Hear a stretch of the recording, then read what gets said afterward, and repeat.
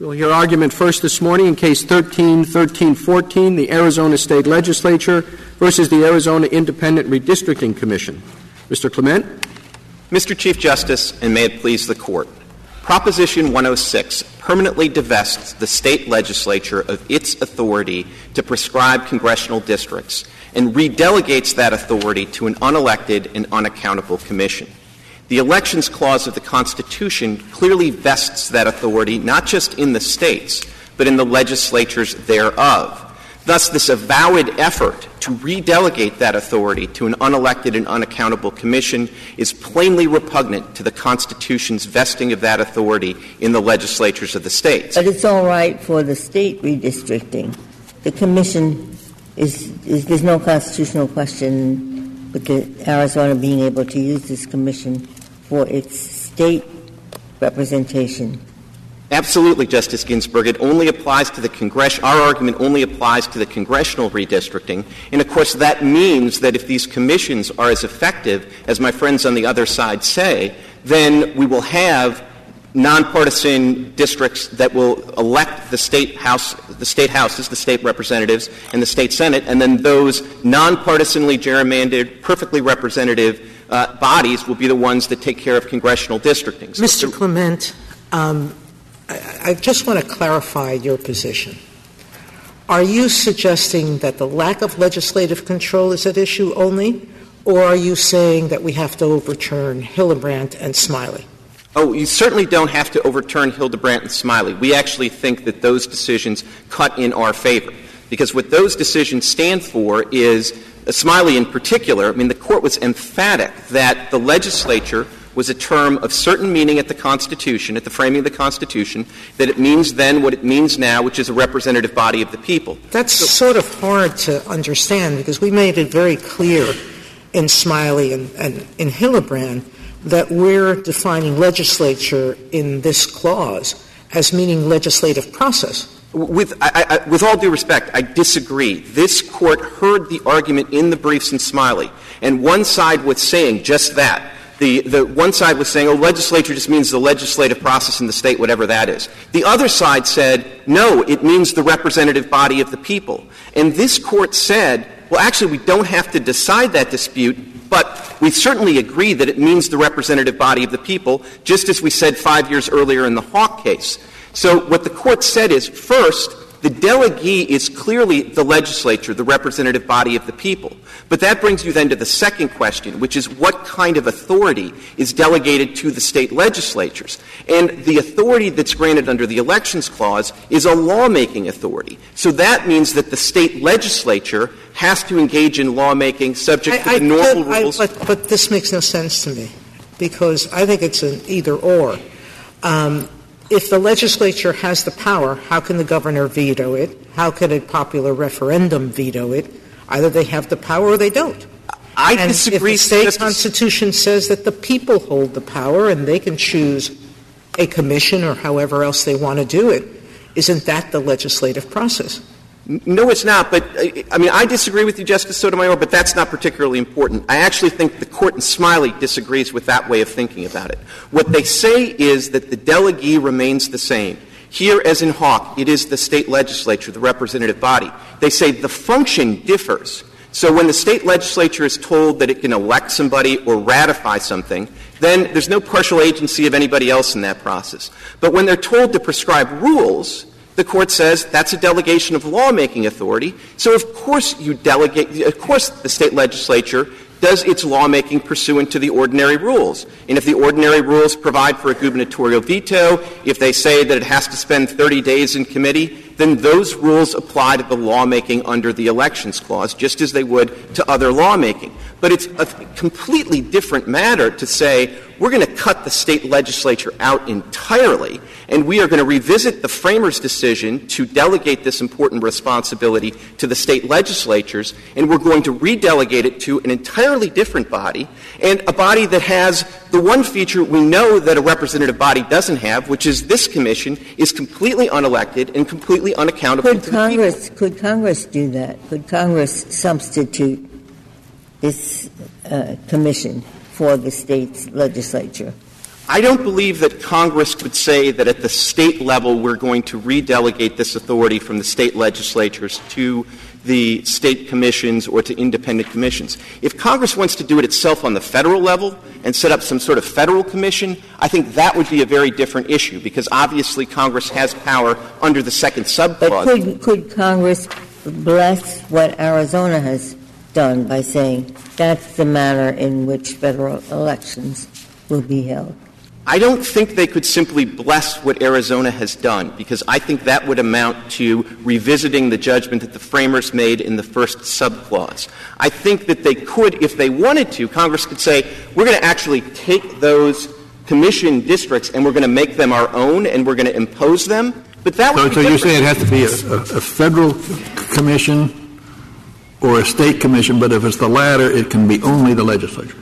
I think that's right, though. Of course, it could be an advisory commission. What we object to is not just the idea that there is a commission. What we object to is the permanent resting of authority from the state legislature. Suppose you had a law that said that the reapportioned commission must submit its proposal to the legislature, and the legislature has 30 days and can overturn it only by a three-quarters vote.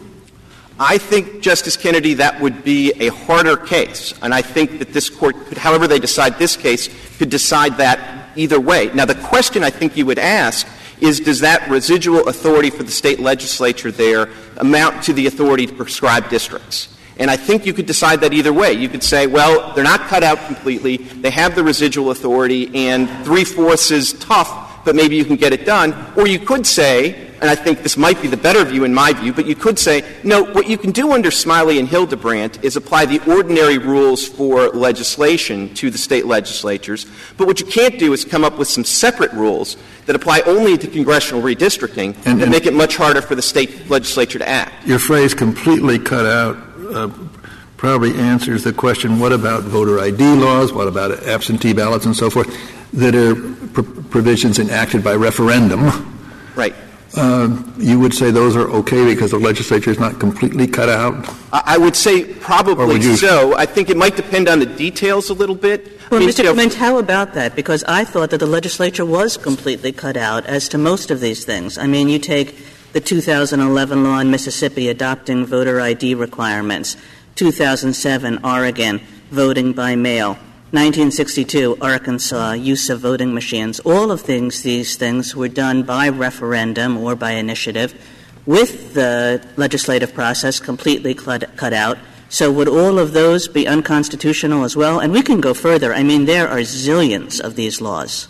Yes, and let me address those laws, Justice Kagan, and also be responsive to Justice Kennedy. I think there is, if you look at the various laws that are put in the appellee's appendix, not one of those state constitutional provisions purports to, on its face, redelegate authority away from the state legislatures. And to the contrary, many of them, roughly half, I counted 27, actually delegate authority to the state legislatures to implement them. So if you want to look at the North Carolina provision on page 27. Well, they're not delegations or non-delegations. All they are is laws that are passed not through the legislative process. Exactly. Not through the legislature. Exactly. And we don't think that's the defect here. No, but, I mean, my gosh, I would think that if your primary argument is legislature means legislature, that there has to be legislative control. In none of these laws is there legislative control. There's no legislative participation at all.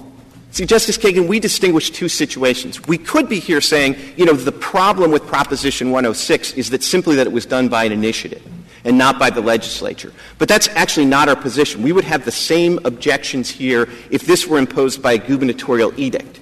And we know that the rule that should emerge from this case is not that nobody but the legislature can ever do anything with elections on a one-off basis. And the way we know that is this Court has already said that it's okay for a judicial body, like a state court, to do redistricting on a one-off basis. Well, how do you make that consistent with the text the textual argument that you're making? The textual argument that you're making is legislature means legislature. There's no two ways around that.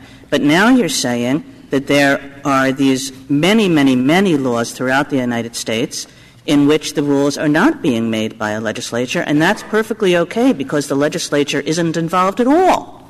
Two things, Justice Kagan. See, our position is not the problem here is that somebody else got into the legislature's lane and purported to do something about elections. Our problem is once they got in that lane, they decided to wrest the legislature from that process entirely on a permanent basis.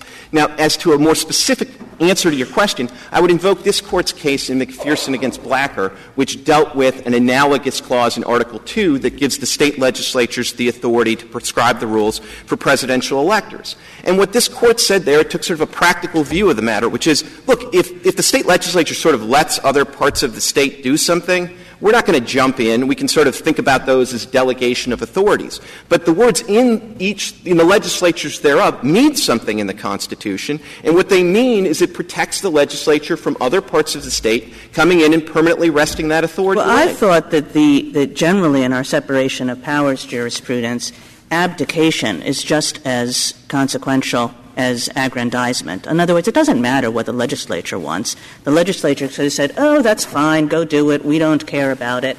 If there's a problem, the problem continues to exist irrespective of whether the legislature protests or not.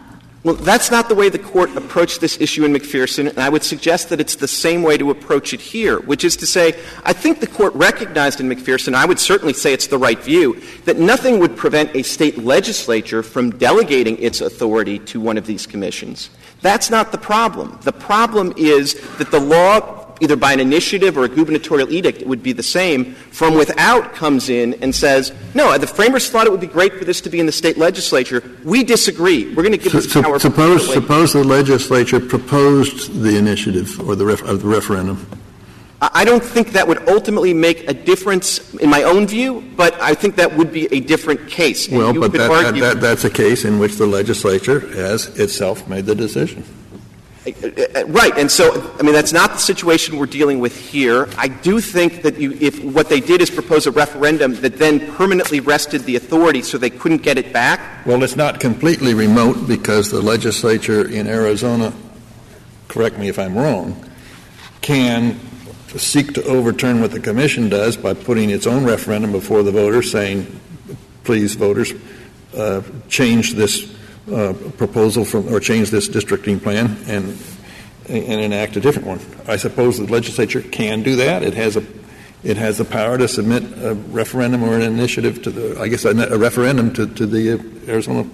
I think it would be I think they would have the power to do an initiative. I don't think they would have to do the power to do a referendum. One of the ironies is that my friends on the other side like to talk about the power of the people, but the maps that the Commission promulgates are not subject to override by referendum the way the maps of the legislature were before Proposition 106 passed. So I think all the legislature could do is what any citizen could do, which is to propose an alternative map by initiative process. But whatever that is, that's not the primary power to prescribe congressional districts or to make election regulations. That puts the state legislature on the same plane as the people. And so do I understand you to say that it would be okay if the legislature itself established this commission? I would take the position that that is okay because that is a delegation of authority. If you disagree with me, I mean, you may disagree with me, but I think my position is consistent with what this Court said in the McPherson case about the authority of the state legislatures to prescribe rules for electors. They can delegate that to some commission and come up with it that way, but if they want to take the authority back, as they did in the Michigan piece of legislation at issue in McPherson, you bet they can do that. And if the state tries to stop them from taking it back, that's a constitutional problem. So tell Mr. Clement that the state sets up this independent commission, and the independent commission has a veto power on the state's redistricting. In other words, the state can do redistricting, and then it submits it to the independent commission, and the independent commission can say, no, go back, do it again. Well, I guess it depends a little bit on the details of how that works and who's got the ultimate last say in the matter. They have the veto. That's who has the veto, the independent commission. And is it a veto that can be overridden, or is it just a permanent veto? Does it matter? I think it does, or at least arguably does. At the end of the day, let me say two things about that. One is, that would give the legislature an awful lot more authority than Arizona is allowed here. So it is a different case. The principle that would allow you to decide that case is to ask yourself the question of whether or not it allows the state legislature to prescribe the congressional districts. Now, you could... Well, kind of it doesn't, right? Because there's a veto at the end of it. Kind of it does, which is why it's a hard case that you can wait for another day to decide. All right, I'll take out the kind of. It doesn't. There's a veto at the end of this. If you think it doesn't, then you should decide that case in favor of the state legislature. But this is what we're going to have to do for every time that they set up some process in which there's some independent commission involvement. What we're going to have to ask is what exactly? Whether or not it's consistent with the Constitution and what the Constitution... No, that's just, tell me exactly how we're going to decide all these cases in which an advisory commission plays some role, but not just some role, a very, very serious role, but there's a little piece that's left to the legislature. I don't think it's going to be that hard, Justice Kagan, and let's look at the commissions that exist in the real world, okay? You have some that are purely advisory. Now, nothing in our theory suggests that they are constitutionally problematic. You have others that are what are called backup commissions, which is they don't have a veto, but if the legislature, because there's a stalemate, one house is the Democrats, one house is the Republicans, they just can't get it done, then a backup commission comes in. I don't think that's problematic. What if the commission says we're going to give you 2 maps, the legislature has to pick one and only one? I would think that that's probably unconstitutional, but I don't think that, obviously if... But why is that unconstitutional and a impasse in the legislature and leaving it then to a third party who's not the legislature? Why is that constitutional? That's what you just said. That's constitutional. And the reason I say that is because if the legislature has the primary authority and they can't get it done, then we know as a matter of fact that somebody else is going to provide that rule. Now, if they don't provide, if the legislature gets stalemate, what happens in the real world, of course, is you can't use the existing maps because they violate one person, one vote principles, and so the state courts come in. Now, that bypasses 2AC altogether.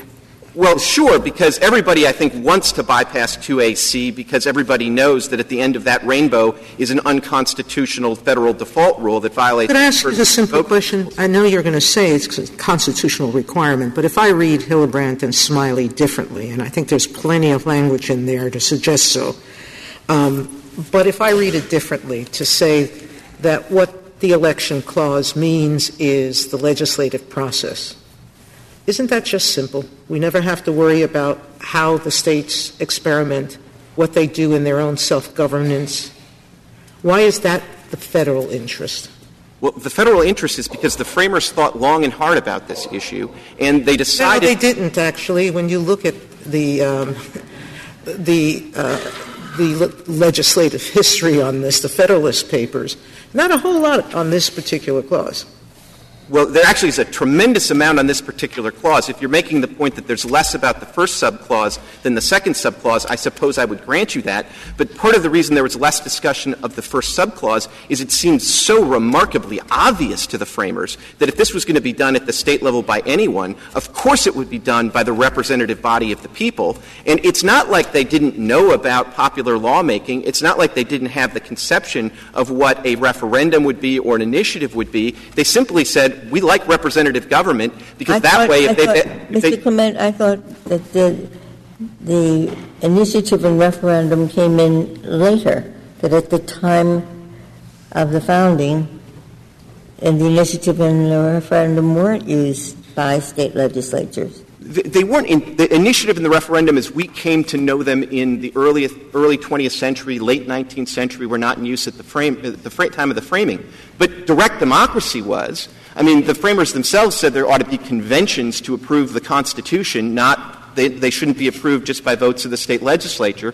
The framers, when they formulated Article 5 and had alternative mechanisms that the federal Congress could choose to provide for ratification, they gave the choice of state legislatures or the people in convention. So the framers understood the difference between direct democracy and representative democracy, and they made a conscious choice. And indeed, it's really hard to argue that the framers didn't know the difference between the people in the state legislatures in the context of federal elections, because there they are creating a House elected by the people and a Senate appointed by the state legislatures. And when they get to the voter qualification clause, they say, well, the people are going to vote for the Congress.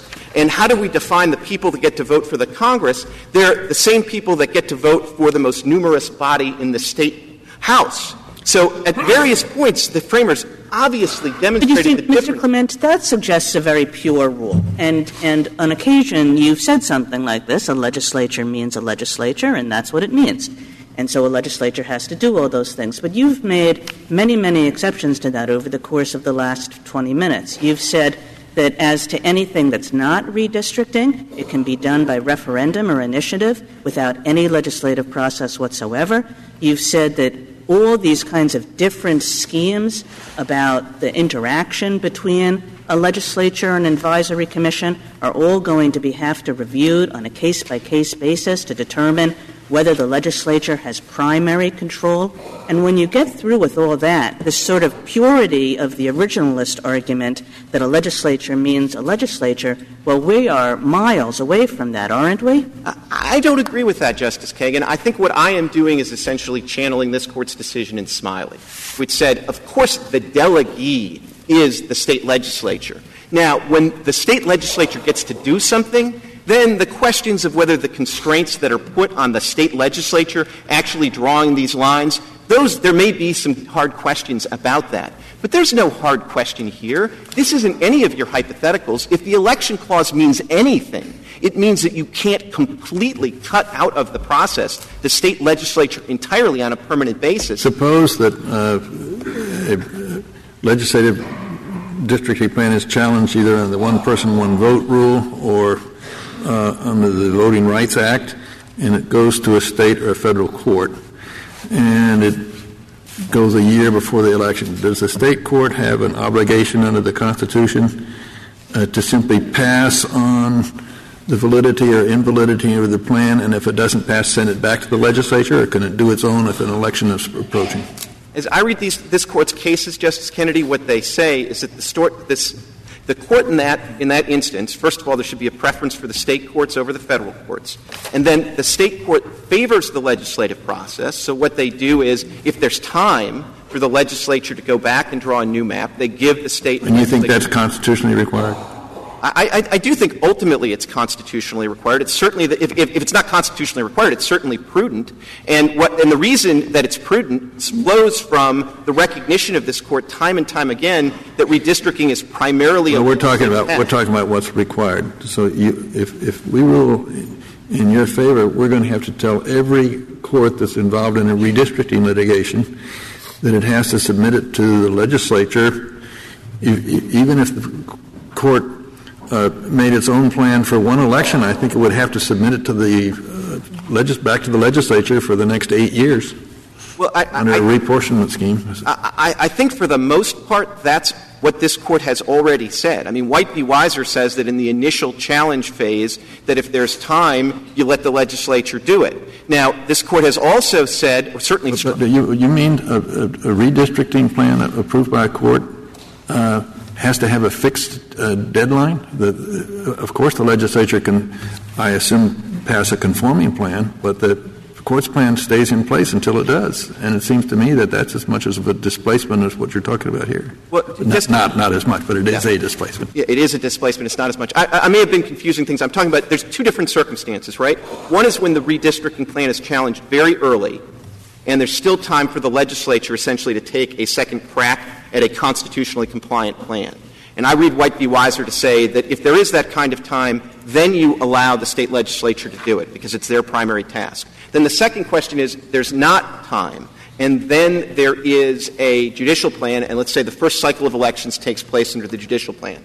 Now, I actually read this Court's cases as generally suggesting even then there's nothing that prevents the state legislature, certainly, from going in and redistricting. And this Court, in the Perry case, for example, rejected the idea that it's like you get one shot at this and then you're done for the whole decennial census. Now, there's at least one state, Colorado, that's basically said that if you get into that situation, then you got to live with the judicial plan until the next census. But then the legislature still kicks in and has the primary role. Now, I'm inclined to think that what Colorado's done is inconsistent with the Elections Clause, but however you decide that issue, you could decide it either way. Your position in accepting our argument here does not foreordain the answer to that question. And that's why I'm very happy to address the hypotheticals, but I do think it's worth remembering that this is about the most extreme case that you're going to have. So if the Election Clause means anything at all in terms of its delegation of this responsibility to the state legislatures, maybe we can talk about taking part of it away, but they can't take the entire thing away on a permanent basis and give it to a commission that's defining feature is that it's not representative. If I may reserve the balance of my time. Thank you, counsel.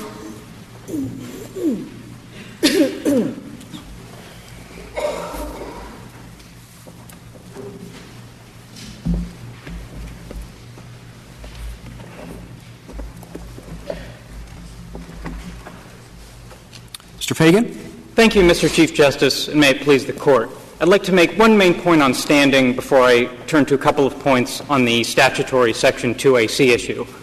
On standing, this is an extremely unusual and unprecedented federal lawsuit in which a state legislature is asking a federal court for assurance that if it passed a certain kind of law, which it hasn't even alleged that it's going to pass, the law would be enforced by a defendant state official who hasn't even denied that she would enforce it. We don't normally conceive of legislatures as having an interest, let alone an interest cognizable under Article III, in the enforcement of laws they might pass. And there's nothing in the Arizona Constitution or the decision of the Arizona courts interpreting that Constitution. Mr. Fagan, isn't this a diminution of the power to legislate, not of a particular plan or of a particular law and plan? This is the removal of power from the legislature. No, it isn't, Your Honor, because I don't think there's anything that actually, as a practical matter, prevents the legislature from passing a bill that would redistrict the state, which they believe in good faith that they can do under their view of the Elections Clause. There are numerous cases, some of which are cited in our brief at page 13, in which the Arizona legislature has passed laws that conflict with a popular initiative or conflict with the Arizona Constitution. And the Arizona courts do treat them as laws, and the consequence of their passage is and their unconstitutionality or their conflict with the initiative is simply that they are not enforceable and their enforcement is enjoined. So you want the legislature to pass a law that's not enforceable? Well, and suggest they don't have standing to challenge what the referendum has done in this case until they go through that process? Well, Your Honor, I do think, just as in Lujan, the plaintiff had to allege that — Which Lujan? Lujan against Defenders of Wildlife, the second one. The plaintiff had to allege that they were going to buy a plane ticket to go see the Nile crocodile in order to complain about observation of the Nile crocodile. The legislature here should allege that it's going to do everything in its power to bring this to a head. But let me put to one side that they haven't — Don't they just have to, under that theory, just allege that they plan to exercise what had up to this point been their normal authority to engage in the redistricting? Well, I suspect the fact that they're litigating it implies that they have some interest in doing that. Well, I think that could be said of almost any litigation, and it may be difficult for them to actually coalesce on some particular redistricting plan, but I don't think that's a reason to excuse them from the normal standing requirements. But if I could just put the absence of an allegation that they'd pass a law to one side for a second, let's assume they had passed their own legislative redistricting plan, presented it to the Secretary of State, and the Secretary of State had said, no, I'm going with the Commission's plan because that's what state law requires me to do. I still don't think that they would have standing here because, again, legislatures don't have an interest in the enforcement of the laws that they pass as a general matter. They have an interest in the constitutional powers they have.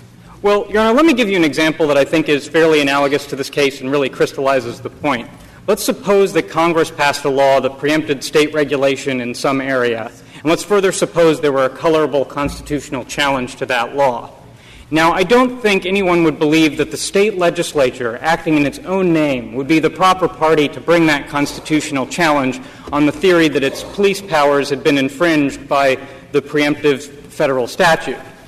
And although this case arises under the Elections Clause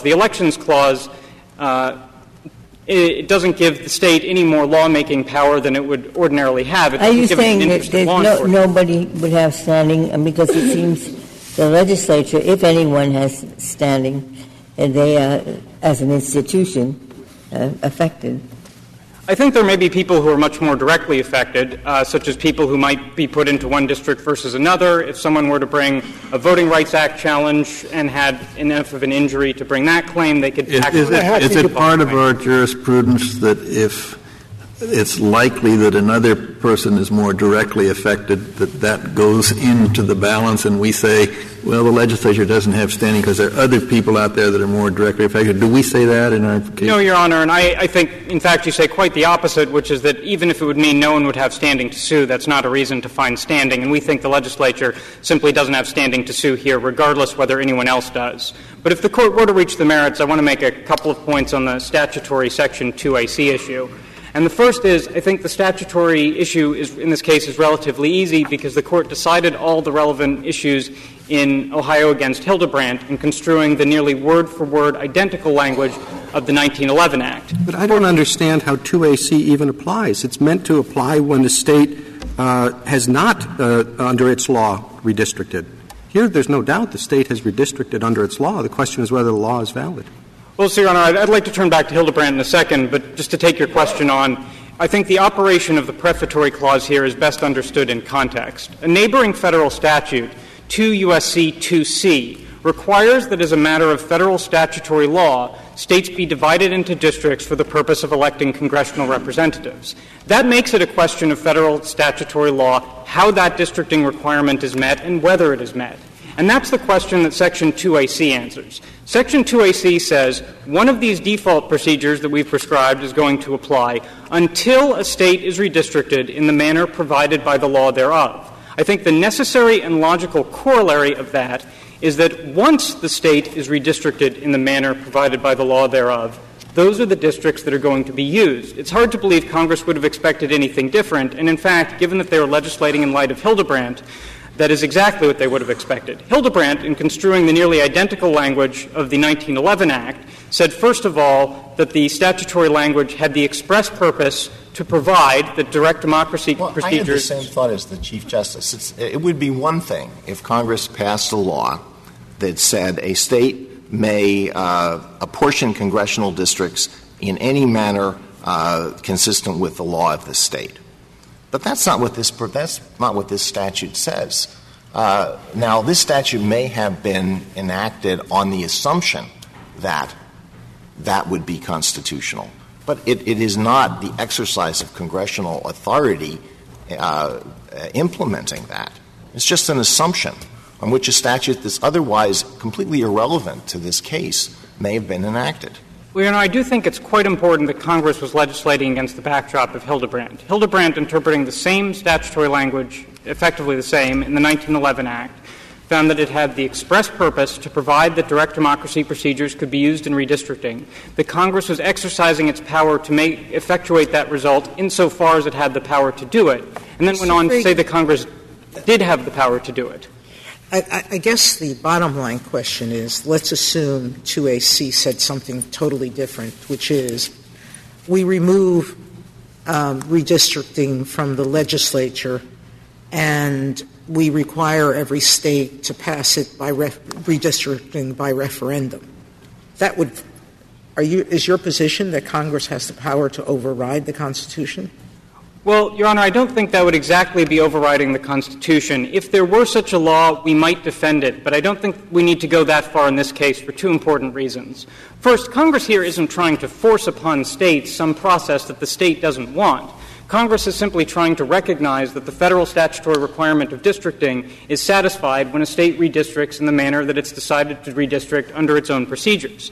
I would think that the power of Congress should be at its apex when both Congress and the state want to do the same thing. The second thing I would say is that in this circumstance, it's not Congress. No, not if the same thing violates the Constitution. I mean, just because Congress agrees with the state that they can do it, does that make it constitutional? Well, the objection here is a constitutional objection. Well, Your Honor, I do think this is within the authority of Congress, and let me come at it a slightly different way, which is My friend just said that if the state legislature wanted to, the state legislature could have given this power to the Commission. Now, under the second subclause of the Elections Clause, Congress can do anything that a state legislature can do, which means Congress could also give this power to the Commission. The only difference between my friend's scenario and mine is that in my friend's scenario, the state legislature would retain the authority to override what the Commission had done, but that's always a consequence of congressional legislation versus state legislation. When Congress passes a law of the sort that it's allowed to pass under the second subclause of the Elections Clause, it's not something that a state legislature can override, and it's simply a consequence of Congress's superseding authority and congruent authority under the second subclause of the Elections Clause. I also think that the constitutional the second clause be used to revise the first clause. That's what we're talking about here. The second clause can certainly Congress can do something on its own, but can Congress use the second clause to revise what the first clause says? Well, I guess, Your Honor, one thing I would want to emphasize is that I do think the Court settled this issue in Hildebrandt when it said that the predecessor to Section 2AC was simply doing something that the Constitution expressly gave the right to do. And I don't think the right way to think about this is to think about Congress using the second subclause to rewrite the first subclause. Congress here is using the second subclause to do something that a state legislature could otherwise have done, as my friend acknowledges. Thank you. Thank you, counsel.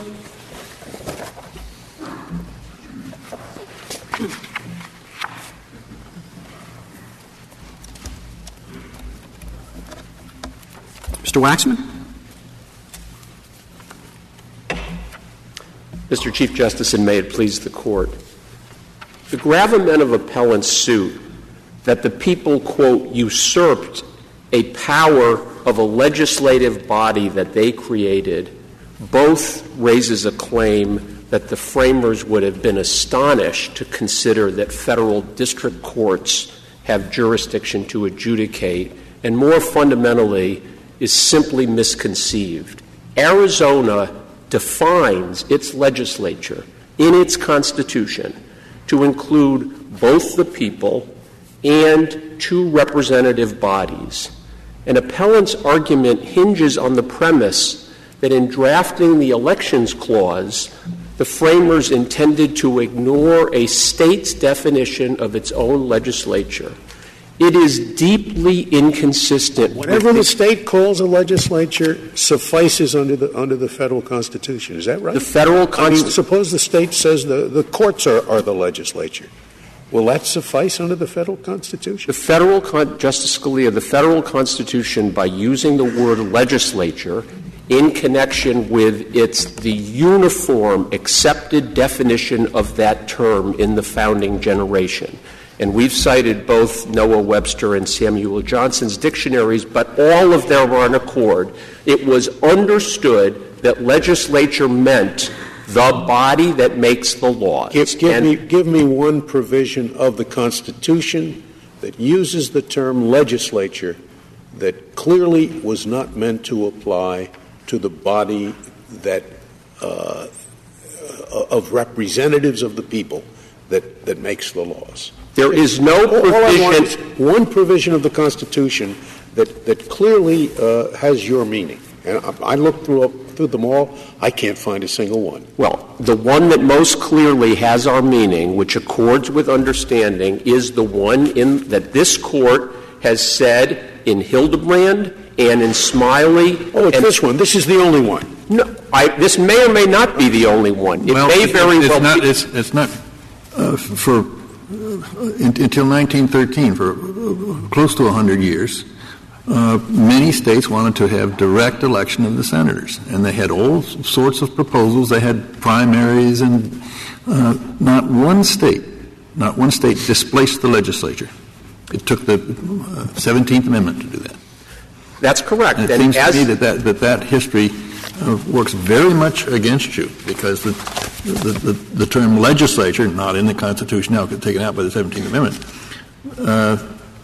the senators should be chosen by the legislature thereof. And there was no suggestion that this could be displaced.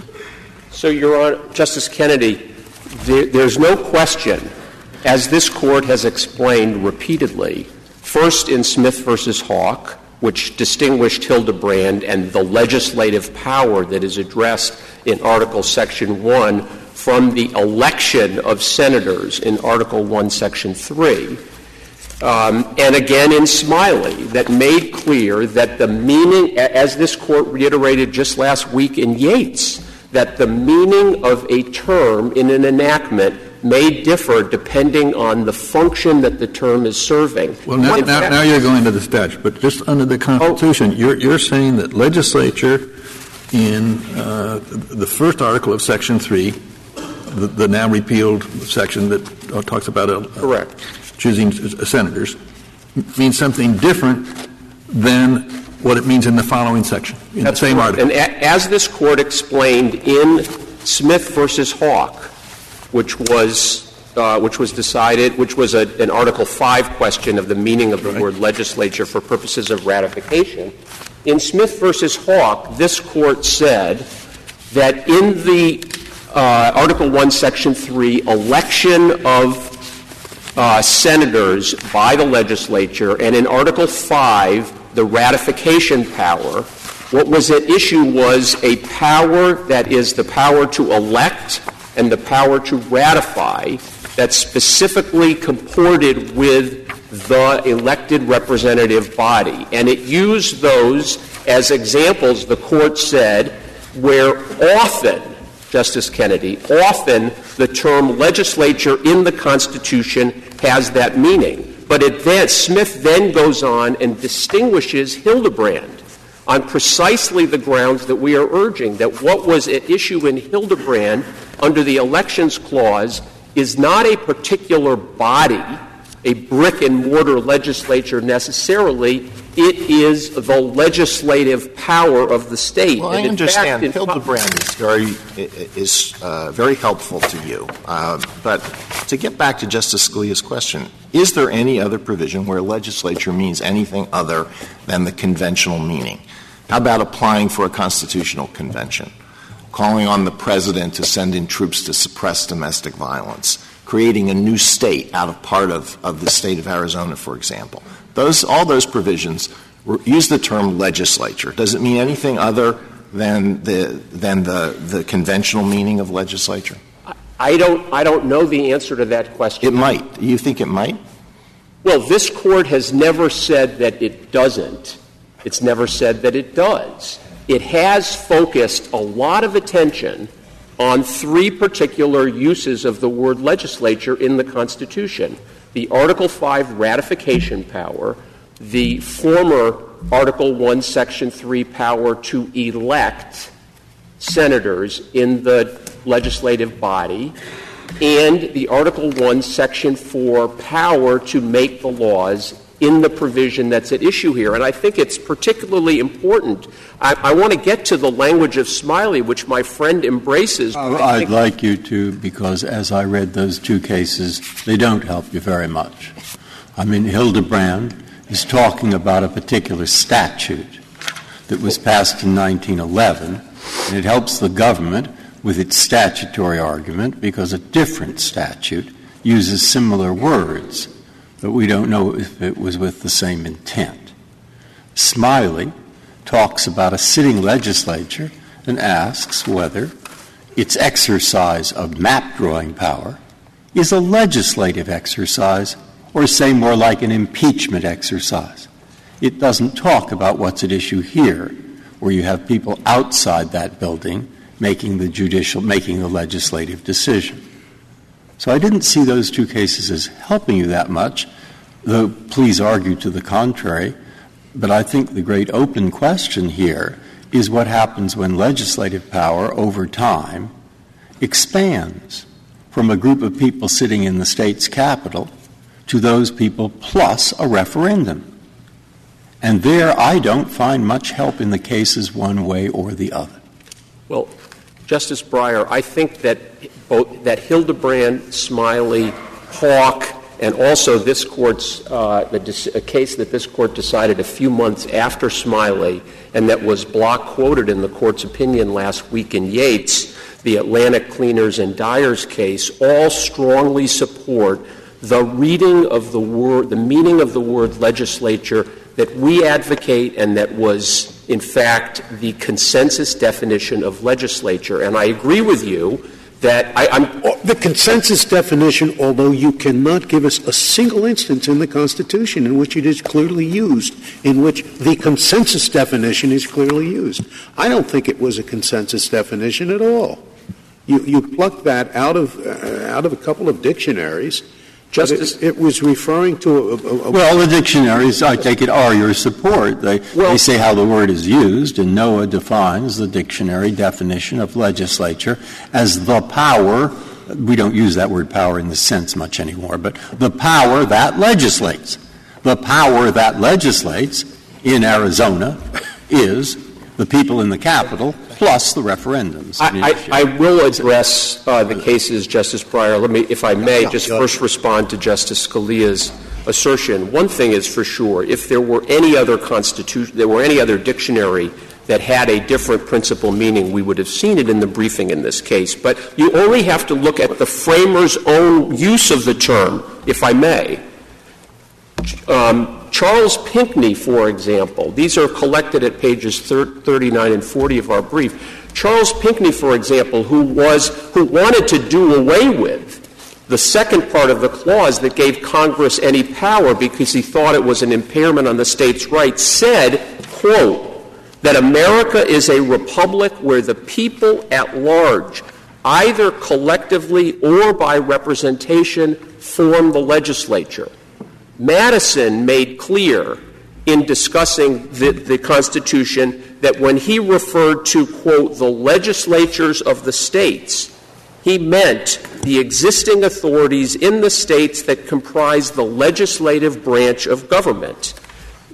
James Wilson repeatedly interspersed legislature, states, and the people acting by domestic. Okay, let's say that legislature means the body we normally can think of as the legislature. However, at the time, there was no such thing as the referendum or the initiative. So when the dictionaries referred to the power that makes laws, it was always the legislature. It was never the people at large because there was no such thing as the referendum. Now that there is such a thing as a referendum, what about saying, okay, legislature means what everybody knows a legislature is, plus the full citizenry, which is a level higher of democracy. But what we have here is not a level higher of democracy. It's giving this power to an unelected body of 5 people that,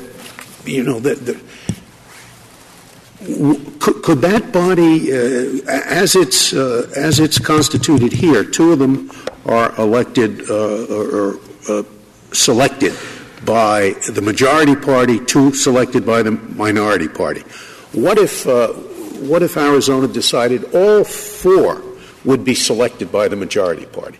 Well, would that be okay? Justice Scalia, any delegation question. The issue in this case is, what does the word legislature mean? My friend concedes that whatever the legislature is, it can delegate its authority. So the delegation questions, I'll endorse whatever I believe my friend would say, because the Arizona legislature has delegated all manner of time, place, and manner regulations to a single person, both the Secretary of State and executive officer and the individual counties that set the precinct places, the places where you can vote, where you can register, et cetera. So delegation, I don't think, is in this case. The question is, what is the legislature? And if your question is, well, now we know that there's something called an initiative. Of course, that we knew this, 120 years ago when the first states started reserving in their constitutions legislative power to the people by initiative. But just to echo something that Justice Kagan adverted to in the earlier argument, we're talking here about a construction of the word legislature as to all time, place, or manner regulations. Why doesn't your interpretation make the words by the legislature thereof entirely superfluous. In other words, why didn't they just say that the rules will be prescribed by each state? Because I'm sorry? Because as the Court explained in Smiley, what the framers wanted was it to be done by a legislation. That is, it wanted a, quote, complete code of holding congressional elections to be enacted. I understood your argument to be that as long as it's an exercise of legislative power, that it's satisfied. And if you have, for example, a governor doing it, it presumably would be pursuant to a delegation either from the people or from the legislature. But either way, nothing happens until there's an exercise of lawmaking power by the state.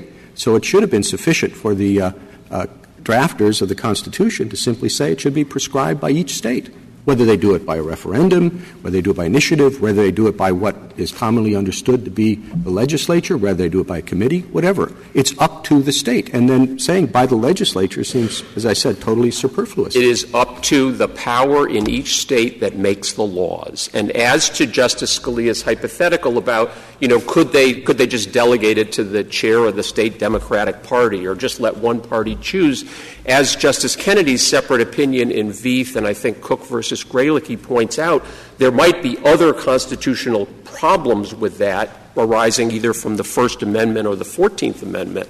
But I believe that if Mr. Clement would agree on rebuttal that if the legislature, whatever the legislature means, if the legislature decided, look, we are going to delegate this responsibility to the governor, that would be a constitutional delegation because it would have been a decision made by the lawmaking body of the state. If I could just make one point and then address Justice Breyer's question about Smiley, Hildebrand, and Hawke.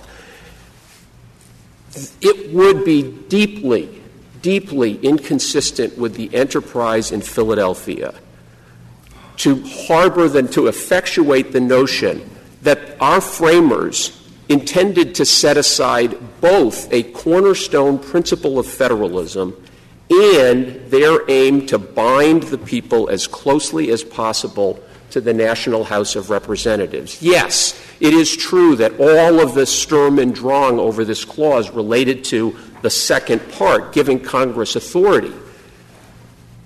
And that is because no one questioned the fundamental principles that the sovereign states could choose to allocate their legislative power as they wanted. If there had been any suggestion, the anti-federalists would have been screaming bloody murder that the states could not do so.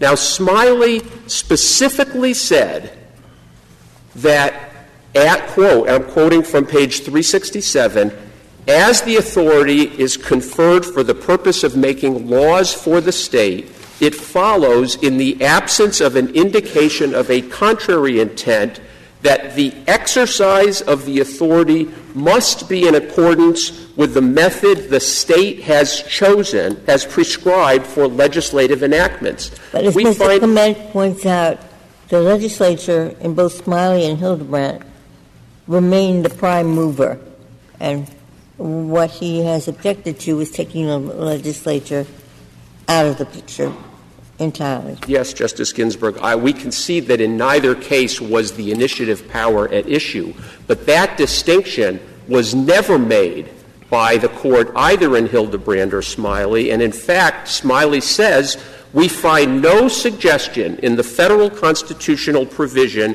of an attempt to endow the legislature of a state with power to enact laws in any manner other than in which the Constitution of the state. It's not that I'm just quibbling in a sense about the case. But the question in the case is not about, they say, the body. I mean, what's the body? Everybody agreed it was the legislature. But when the legislature acts in this instance, is it acting as an electoral body? Is it acting as a ratifying body? Is it acting as a consenting body, as with the acquisition of lands? Or is it acting as a legislating body? It is acting. That's correct, and that's the answer they give. This is a form of legislation. Here the question is about the body.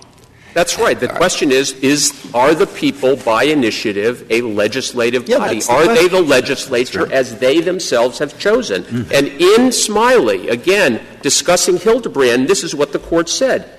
And it was because of the authority of the state to determine what should constitute its legislative process that the validity of the requirement of the state constitution in its application to congressional elections was sustained. And again, legislative process there means the process in the legislature. What it takes for the legislature to enact a law. That was once you assume legislative refers to legislature, your whole argument for Smiley just disappears.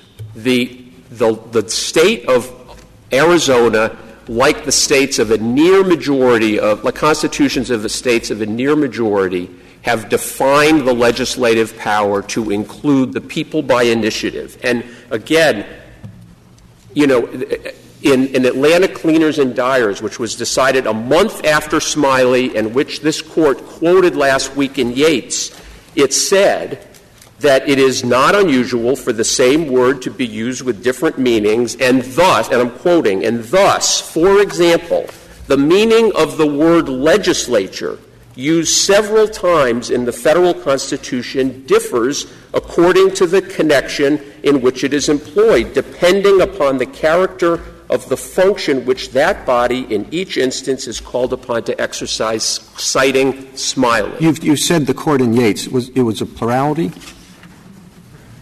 Was it, or am I? Yates doesn't itself, just to be clear, Yates doesn't talk about this. It was the decision in Yates. I thought no, but my point only is that this Supreme Court, in the months following Smiley, again interpreted Smiley I was not quoting from Yates. I'm quoting from Atlanta Cleaners and Dyers itself, citing Smiley.